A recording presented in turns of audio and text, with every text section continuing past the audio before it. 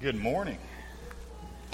Welcome to the services here at La Prada Church of Christ. I hope that each of you had a good weekend.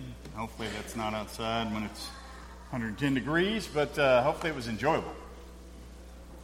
I'd also like to take just a moment to thank any of the visitors that we have with us this morning. We appreciate you choosing to meet with us, coming to worship God here at La Prada. We would kindly ask that concluding service, if you could, stick around for a couple of minutes. Give us that opportunity to introduce ourselves, say hello, welcome you here to our church family.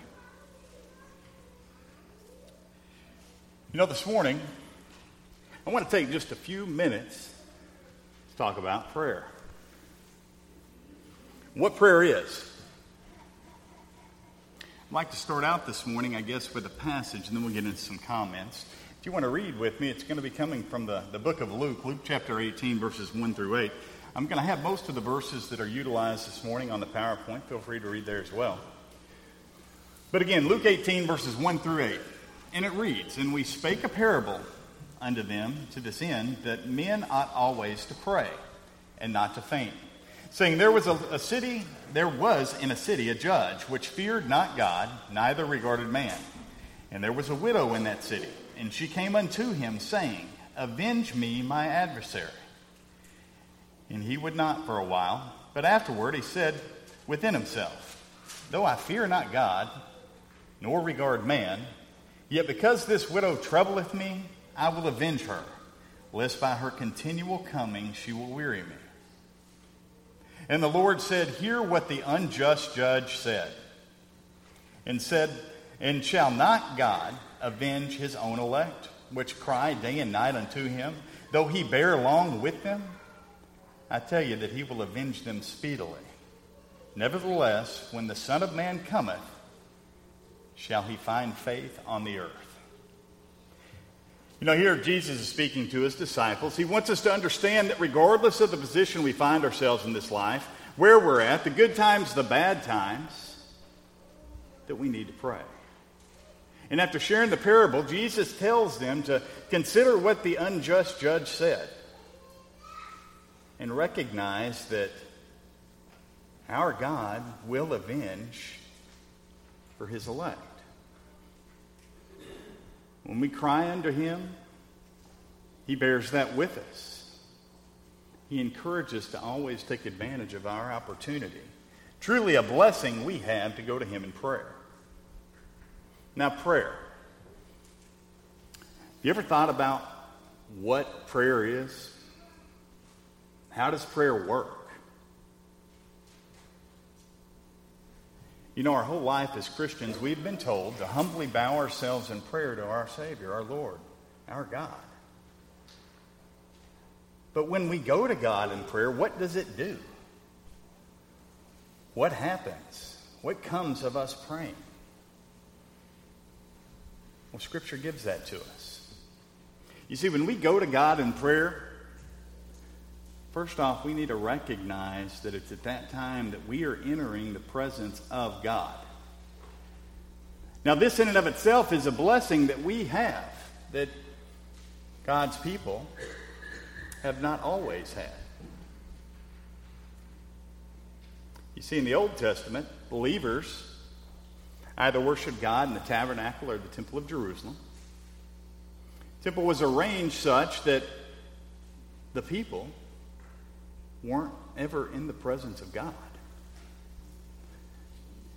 You had the holy place and the most holy place, and dividing that was a curtain. In that most holy place,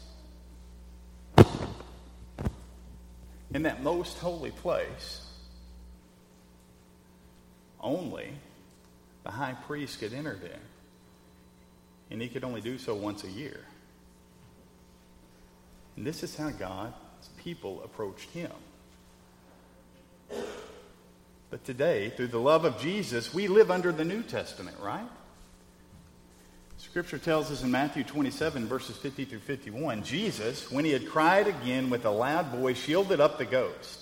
And behold, the veil of the temple was rent in twain from the top to the bottom, and the earth did quake, and the rocks rent.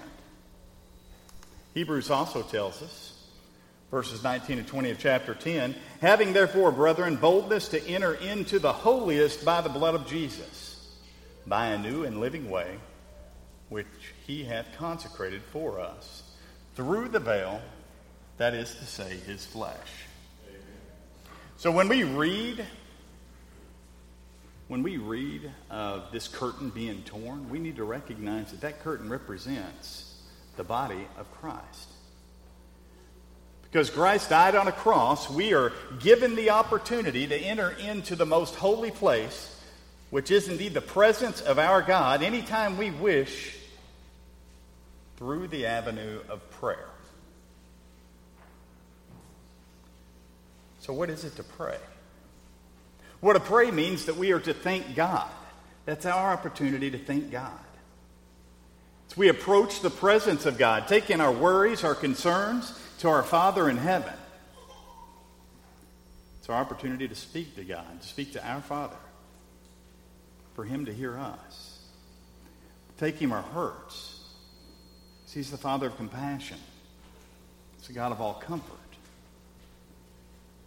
It's our opportunity to reach out to our Redeemer, giving thanks for the many blessings that we enjoy in this life, most of which we never even take the time to consider. Talking about the small things that happen every day. They happen so often that we just assume that that's just the way it is. But yet it's not.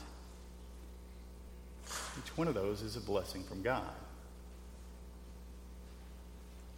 To pray is to come near God.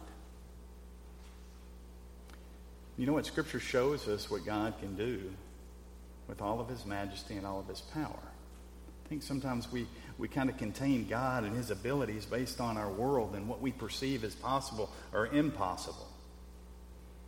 Genesis chapter 18, verse 14. Now keep in mind, this is Sarah. Sarah's 90 years old. She's been told she's going to have a son. She kind of scoffs at it. She doesn't believe it. It's the Lord talking to Abraham, and it says, is anything too hard for the Lord? At the time appointed, I will return unto thee according to the time of life, and Sarah shall have a son, and as we know, she did indeed. Consider Mary. The angel approached. Tells her she's going to have a child. It's going to be a virgin birth. It's going to be baby Jesus, the Son of God. Verse 37, it says, for with God nothing shall be impossible.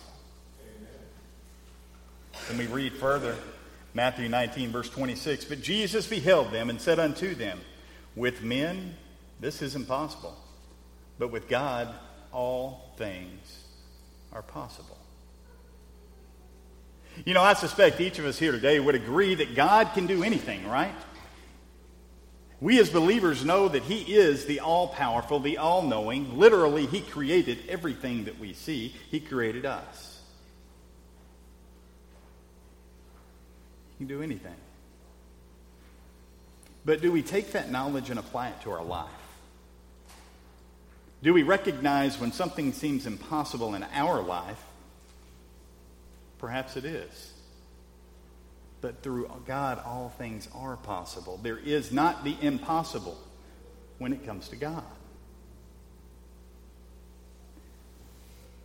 You see, God has chosen to accomplish much of his will on this earth through the prayers and the supplication of his people, that's you and I.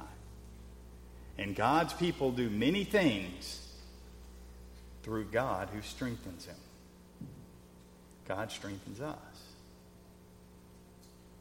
I mean, quickly for a moment, consider, and this is just a small list, but consider, when Moses prayed, what happened? Turned back God's wrath.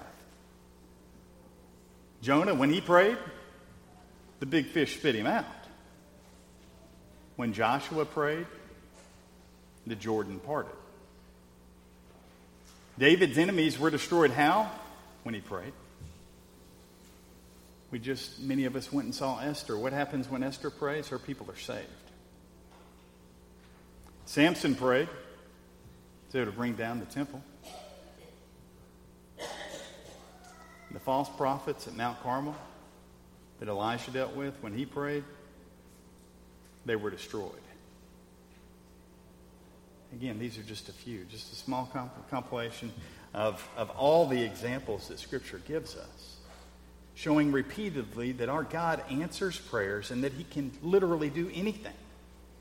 It doesn't matter how it may seem, God can do anything.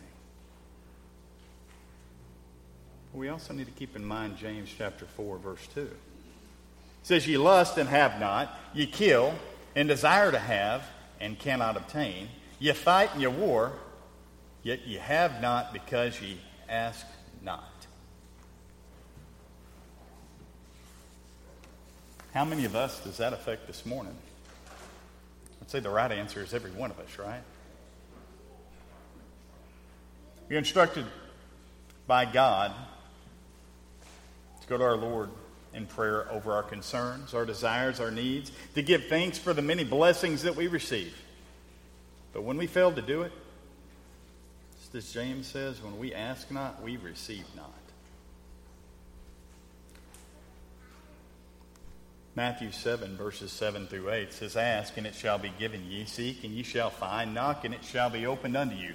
For every one that asketh receiveth, and he that seeketh findeth, and to him that knocketh it shall be opened." It's reiterated right there. You ask and you'll receive. You seek and you'll find. You knock and the doors are going to open. But when we fail to approach our Heavenly Father in prayer, what are we forgetting to do? We're forgetting to knock. And it's our not taking the time to put God first in our lives, be it through our problems that we're going through, or possibly the excitement of the successes that we have that are all gifts from God. When we choose not to put God first, when we choose not to go to God in prayer, the result is us missing out on blessings that we should have had. And our failure to pray means that we've chosen to go it alone. Make no confusion there. When you choose not to pray, you're saying, "I've got this, I don't need you, God."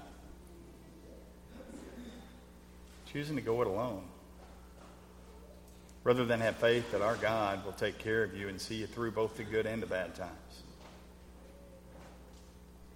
It's only through prayer that we can have the confidence and the comfort in knowing that it's okay. Regardless of where we find ourselves, it is okay. It is going to work out. And it's through our prayer that God intercedes in our lives on our behalf. Now, you know, when we started this morning, we read Luke chapter 18, verses 1 through 8. I want to go back for just a moment. Let's consider the question that Jesus poses here in 18, verse 8. It says, "I tell you that he will avenge them speedily. Nevertheless, when the Son of Man cometh, shall he find faith on the earth?" Jesus is asking, once he returns, will he find people praying to the Father, believing in prayer? Is he going to find that? See, failure to pray is why James wrote this to the believers, telling them that if you ask not, you'll receive not. This is a problem that's been around since the beginning of time. It's a problem that we have this morning. But it's not a problem that God wishes us to have, because we're hurting ourselves by choosing to go it alone. You know, in general, I think there's really two things that prevent us from praying. Number one is Satan. Satan doesn't want us to pray. His goal is to separate us from our Creator, right? Sin separates us from God. Satan's desire is to separate us from our Father. He wants us to struggle with the stresses of life and take full credit for any accomplishments we have. His desire is for us to feel as though we are on our own. When we fail, there's nothing more. When we succeed, it's because of how great we are. That's his goal. That's what he desires for us. And in doing that, because the successes lead to arrogance or an inflated self-esteem, and the hard times lead to depression and negative thoughts and and reduce self-value, self-esteem, it all works together to do what? To pull us away from our Father. Because neither of which is what our Lord desires for us. Not a single person in this world. Now, what's the other thing that holds us back? You see, I think that some just really don't understand the purpose of prayer. Despite what televangelists say, it doesn't mean that we are to have it our way, to live a prosperous life. Those are not guaranteed. The purpose of prayer is to improve our lives while spreading the gospel and strengthening our personal relationship with God. And this all works together simultaneously to bring joy and love to our life, which our Father wants us to have.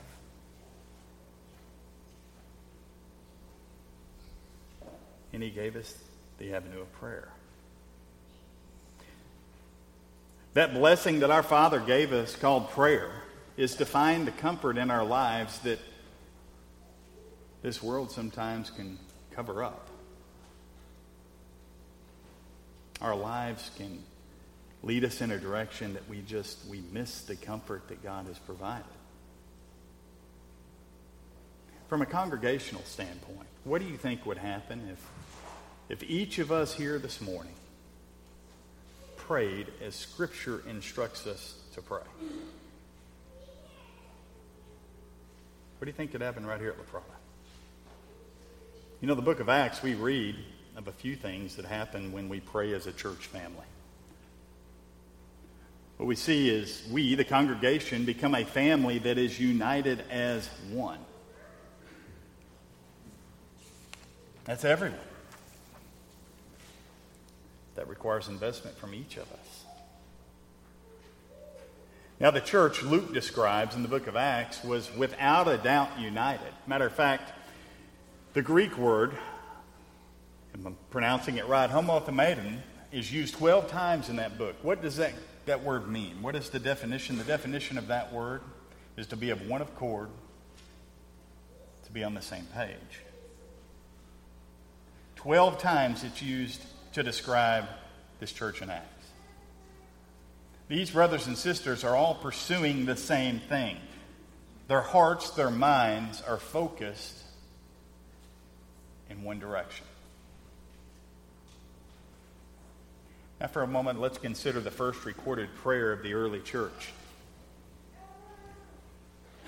Kind of lead you up to the events of this prayer. At this point, John and Peter have been arrested.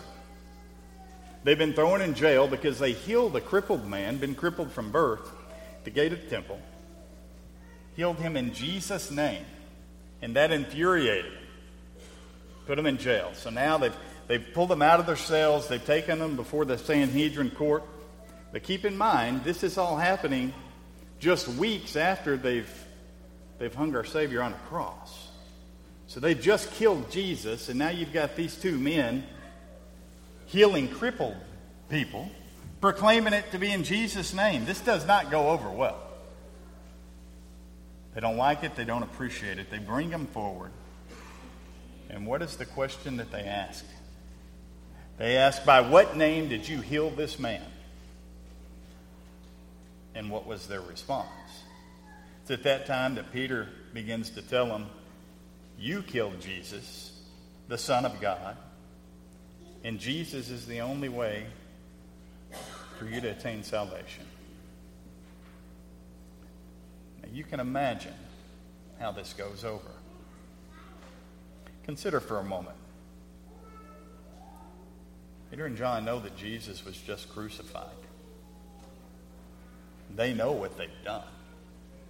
They've now been brought before this court. You've got Herod, you've got Pontius Pilate, you've got all those that were involved, and they're asking you how you healed this man. And these men boldly proclaim God's word to them. Now think about it if you're on the other side. You're sitting here looking at these two men, and there's a crippled man that you've known's been crippled since birth, and he's standing next to him. There's a lot of emotions tied up in this. on both sides, but Peter and John proclaimed God's word. They indeed weren't satisfied with it. However, they did let both Peter and John go and told them that they were to do that no more. And as we know in reading Scripture, that although they were threatened, they did not heed those threats. They went on doing as God had instructed. But getting back to the prayer. So this has all taken place. We come back to the prayer that's found in Acts chapter 4, verses 23 through 30. And it reads, "Being let go, they went to their own company and reported all that the chief priests and elders had said unto them. And when they heard that, they lifted up their voice to God and with one accord and said, Lord, thou art God, which has made heaven and earth and the sea and all that is in them, who by the mouth of thy servant David has said, Why did the heathen rage and the people imagine vain things? The kings of the earth stood up and the rulers were gathered together against the Lord and against his Christ. For of a truth against the holy child Jesus, whom thou hast anointed, both Herod and Pontius Pilate, with the Gentiles and the people of Israel, were gathered together, for to do whatsoever thy hand that thy counsel determined before to be done. And now, Lord, behold their threatenings, and grant unto thy servants that with all boldness they may speak thy word, by stretching forth thy hand to heal, and the signs and wonders may be done by the name of the holy child Jesus." Now notice, once Peter and John are released, where do they go? What do? They immediately go to church. Once at church, after sharing what's taken place with those that are in attendance, what is the church's response? The church's response is to immediately go to God in prayer. Congregational prayer. They started the prayer out by acknowledging God as the creator of all things. They speak of the Holy Spirit that moved through King David, which we can read about in Psalms chapter 2. Then they ask, why do people plot against you in vain? Continuing to speak of King Herod and Pontius Pilate and those that were involved. Then they speak to the fact that God allowed it to happen as it should have been. They continued to address the fact that no matter how it looks or what occurs, God's always in control. But then the prayer moves to the threats that have been made. And to that, they ask God to grant them, Peter and John, boldness that they may speak the word. Pray for boldness. Now, quick question for you. If that had been us, what would we have prayed for? Today, if the powers that be were threatening us for sharing God's word, what would we petition God for? Would we ask him to keep us safe and protect us? Or would we ask for boldness to continue on?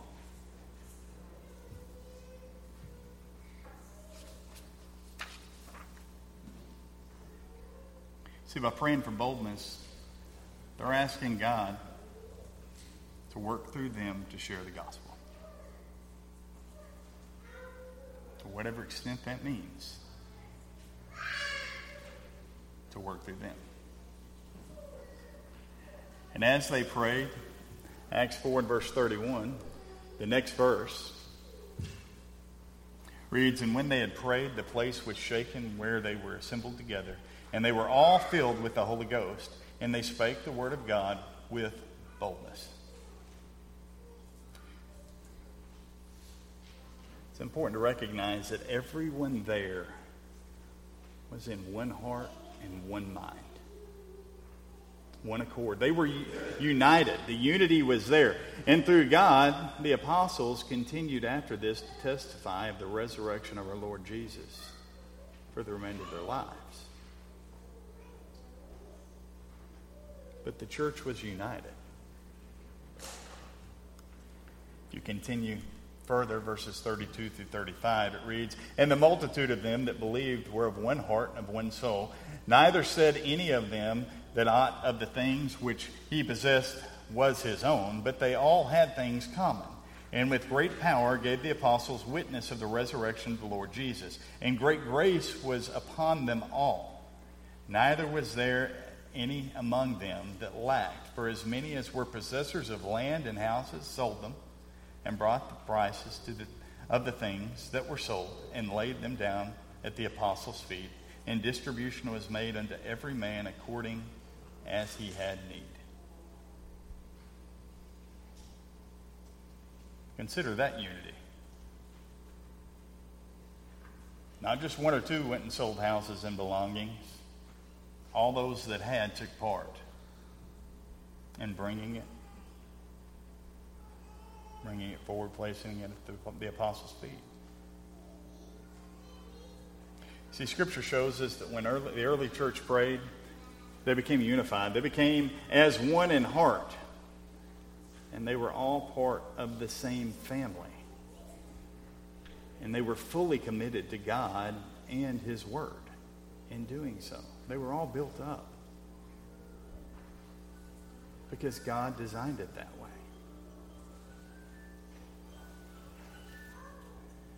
See, when we fervently prayed together, it brings about unity in the membership. And this is how the church congregation truly takes on the symmetry of an actual family. We are a church family. But do we live out being a part of that family? Or do we just proclaim that? You know, if we continue in the book of Acts, it shows us that the early church prayed for God to stretch out His hand and reveal His power. And we see it. If you read the book of Acts, we read of people being raised from the dead. We see people being healed, the lame walking. We see demons being cast out of individuals. We also see them praying for how they should respond to persecution.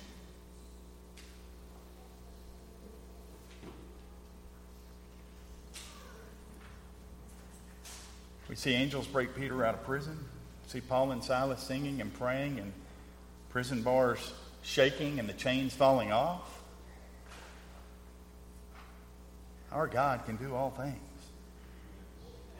Just as He did then, He can do it, and He does do it today.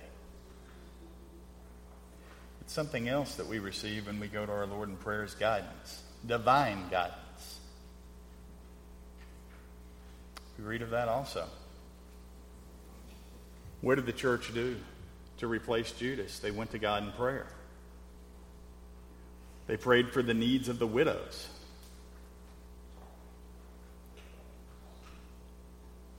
They prayed and asked God where Paul should be sent on his first missionary journey. This is the church, the united family, this congregation. The church was praying for these things. You see, it was through them making these requests known to God that they were given divine guidance. And God led them right down the path they needed to be on. See, Scripture consistently shows God's children coming to Him for guidance over and over again. But you know what else it shows? It shows that God provides them the guidance needed and that they are taken care of. But where did all that start? That all started with prayer. Taking it before our Lord and Savior. Isaiah chapter 48 verse 17 reads, Thus saith the Lord thy Redeemer, the Holy One of Israel, I am the Lord thy God, which teacheth thee to profit, which leadeth thee by the way that thou shouldest go. See, God our Father, He loves us, He cares about us, and that's each and every one of us. That's everyone in this world. And He's given us the avenue of prayer to approach Him because He can move all stumbling blocks in our lives. But we have to ask Him. He can move those heavy loads in our marriage, in our job, our family,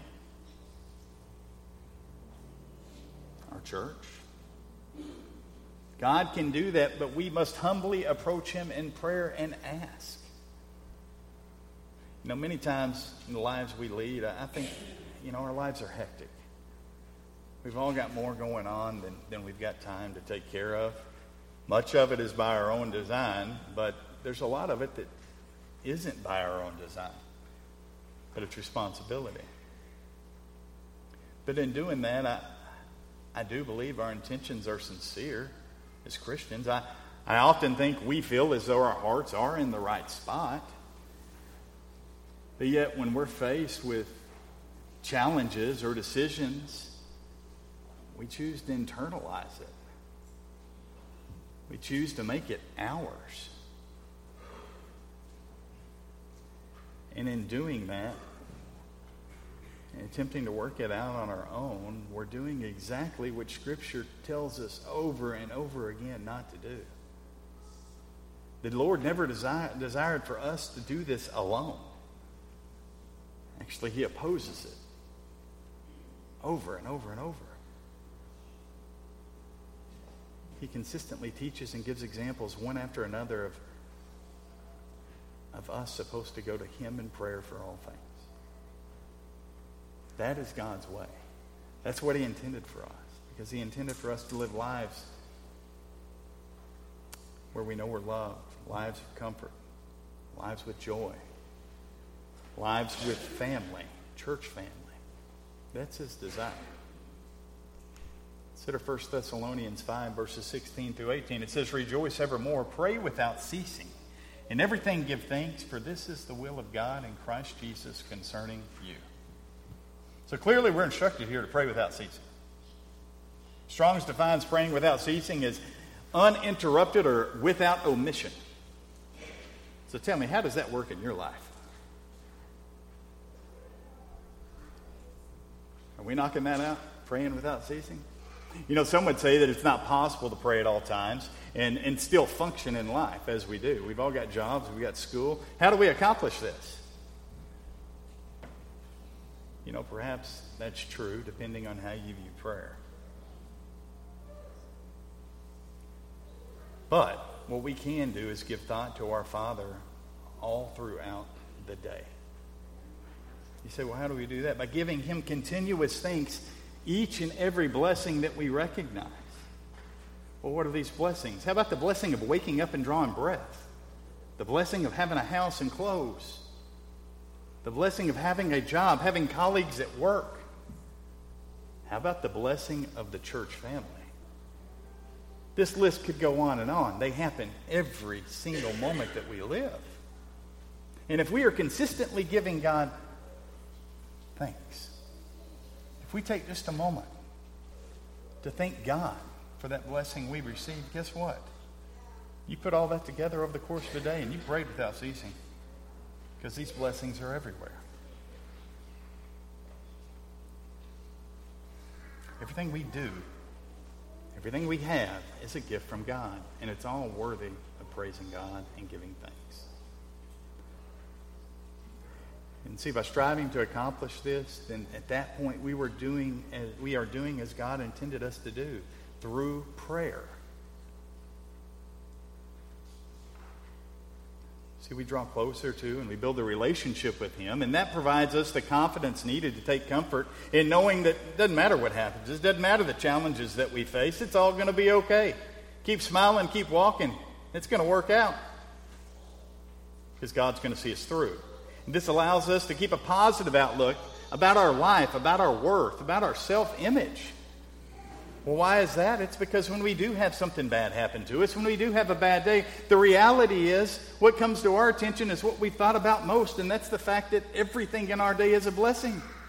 So those bad things are outweighed and outnumbered by all the good that is around us at all times. And why is it around us? Why do we have that? Because God loves us. That is why God intended for us to pray. And He gave us this awesome opportunity to approach Him in His presence anytime that we want, if we choose to ask Him. Then when we have the opportunity to pray as a congregation, make no mistake, that prayer bringing us into the presence of God. We need to focus intently on the words that are being lifted up. Not just listening, not just going along, but actually engaging in that prayer. Scripture shows that in and of itself brings unity. That brings about the family unit that God wants us to have. That prayer matters. And it's our opportunity to strengthen not only our congregation, but strengthen our walk with God as we petition Him to assist us in strengthening His kingdom, so that we as His servants can ask for His intercession in our lives, in the lives of others, and we can ask for the ability to boldly share His gospel with all those that we encounter. So when it comes to our prayer life matters. My fear is, and I've struggled with it in the past, that our prayer life sometimes is lacking because we just don't take the time. We don't feel like there's time there. When we remove God from it, does time really matter? Consider the fact that Scripture tells us that we are not receiving blessings that otherwise we would have because we never took time to ask. Consider that there's all kinds of great things happening across this country and our personal lives in the world around us because God strengthens His people, and when His people ask, He provides. God gave us prayer, and prayer matters. It's the strongest avenue we have to communicate with God and have Him intercede in our lives. This morning, I've not spoken about the first principles. However, if you feel that you've been sufficiently taught, if you recognize the need to be a part of the body, recognize the need to be baptized for the remission of your sins, and I'm going to ask you to not put that off, but rather come forward in turn. If we have someone present that needs the services of the church, need your church family to pray for you, recognizing that this is a family and that God created this church family for you, then I'm going to ask you to come forward at this time as we stand and sing the song that's been selected.